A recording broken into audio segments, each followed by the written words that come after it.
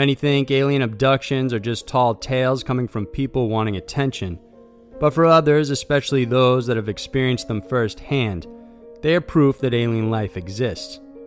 The next 4 stories chronicle the personal experiences of several individuals, each one more fascinating than the next. These are 4 incredible and strange alien abduction cases. Number 4. Kelly Cahill.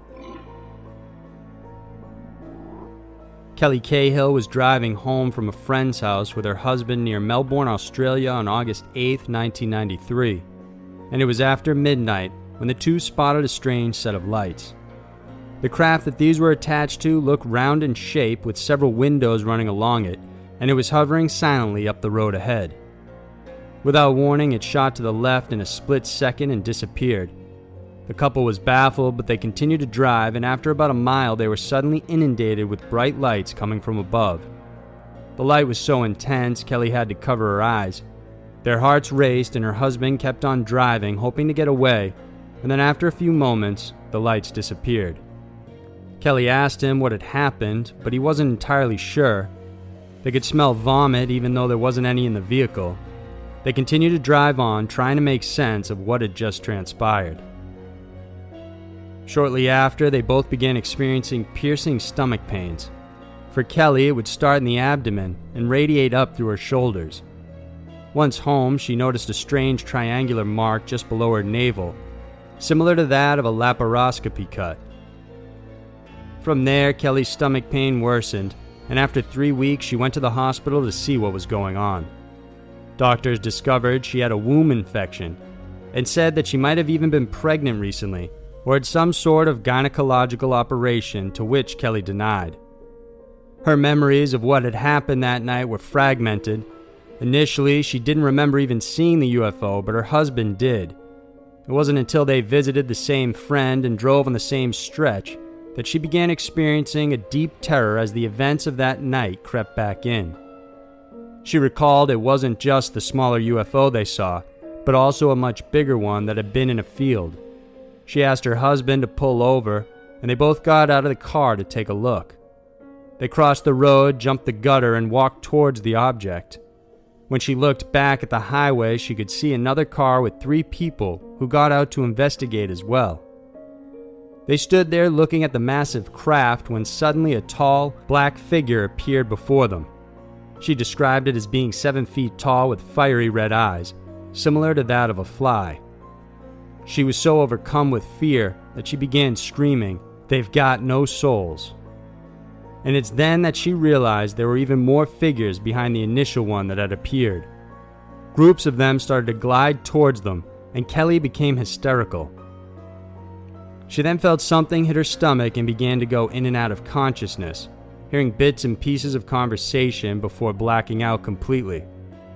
What's so convincing about this story is that Kelly wasn't the only one that experienced it. The people who were in the vehicle actually corroborated her statement and described being accosted by the same tall black figures. These 2 women vividly remember being on the craft, while the gentleman with them can only recall the incident through smell and hearing. 2 unrelated groups of people experiencing the same strange occurrence makes a very convincing argument for the authenticity of this story.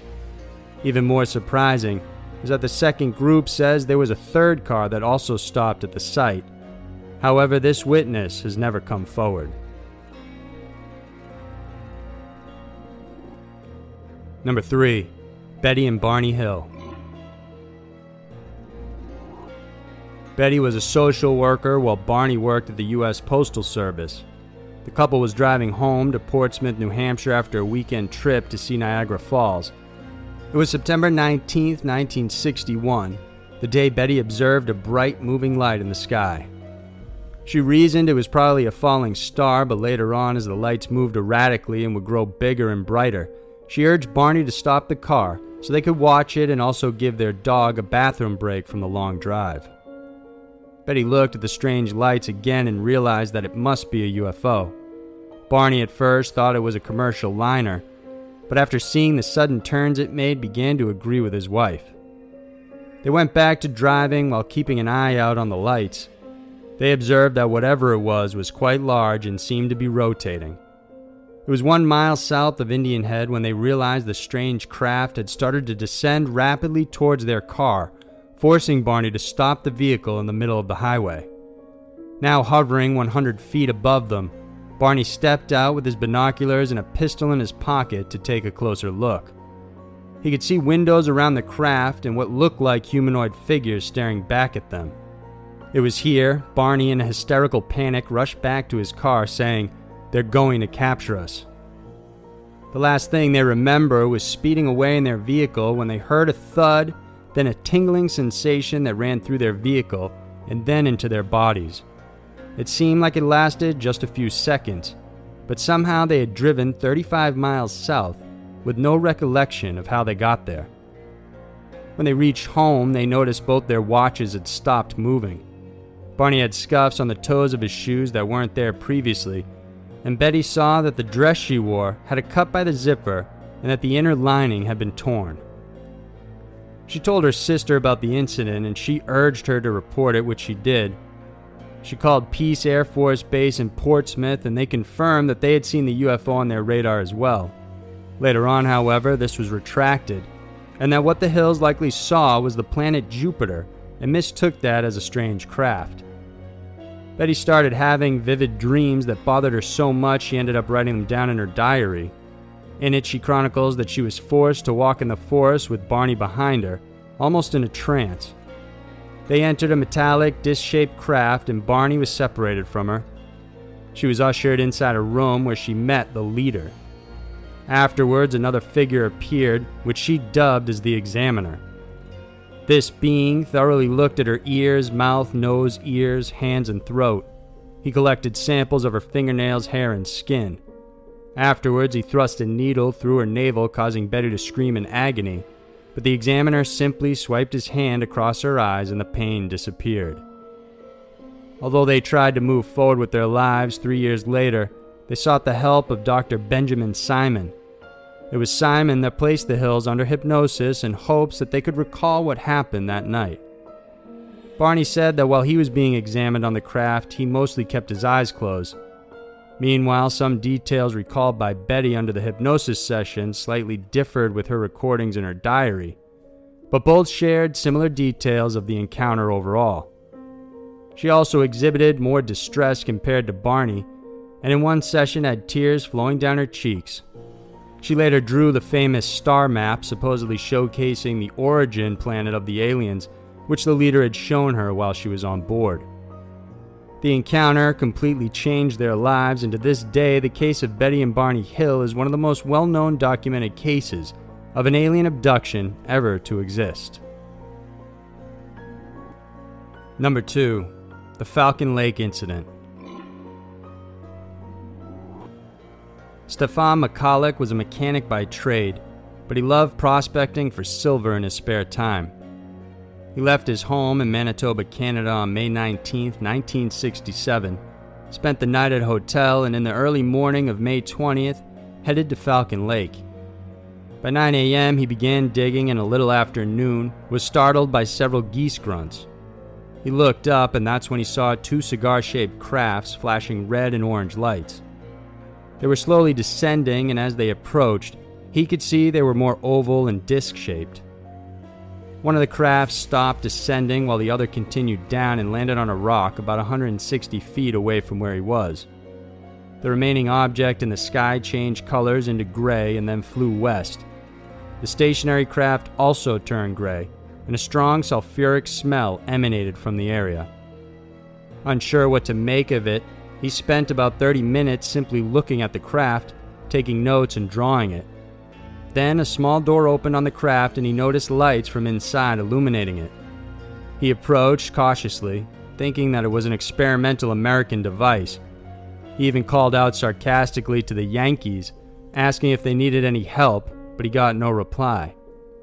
He could faintly hear voices inside and called out again, but this time in Russian. After no reply, he tried a few other languages, but still, nothing.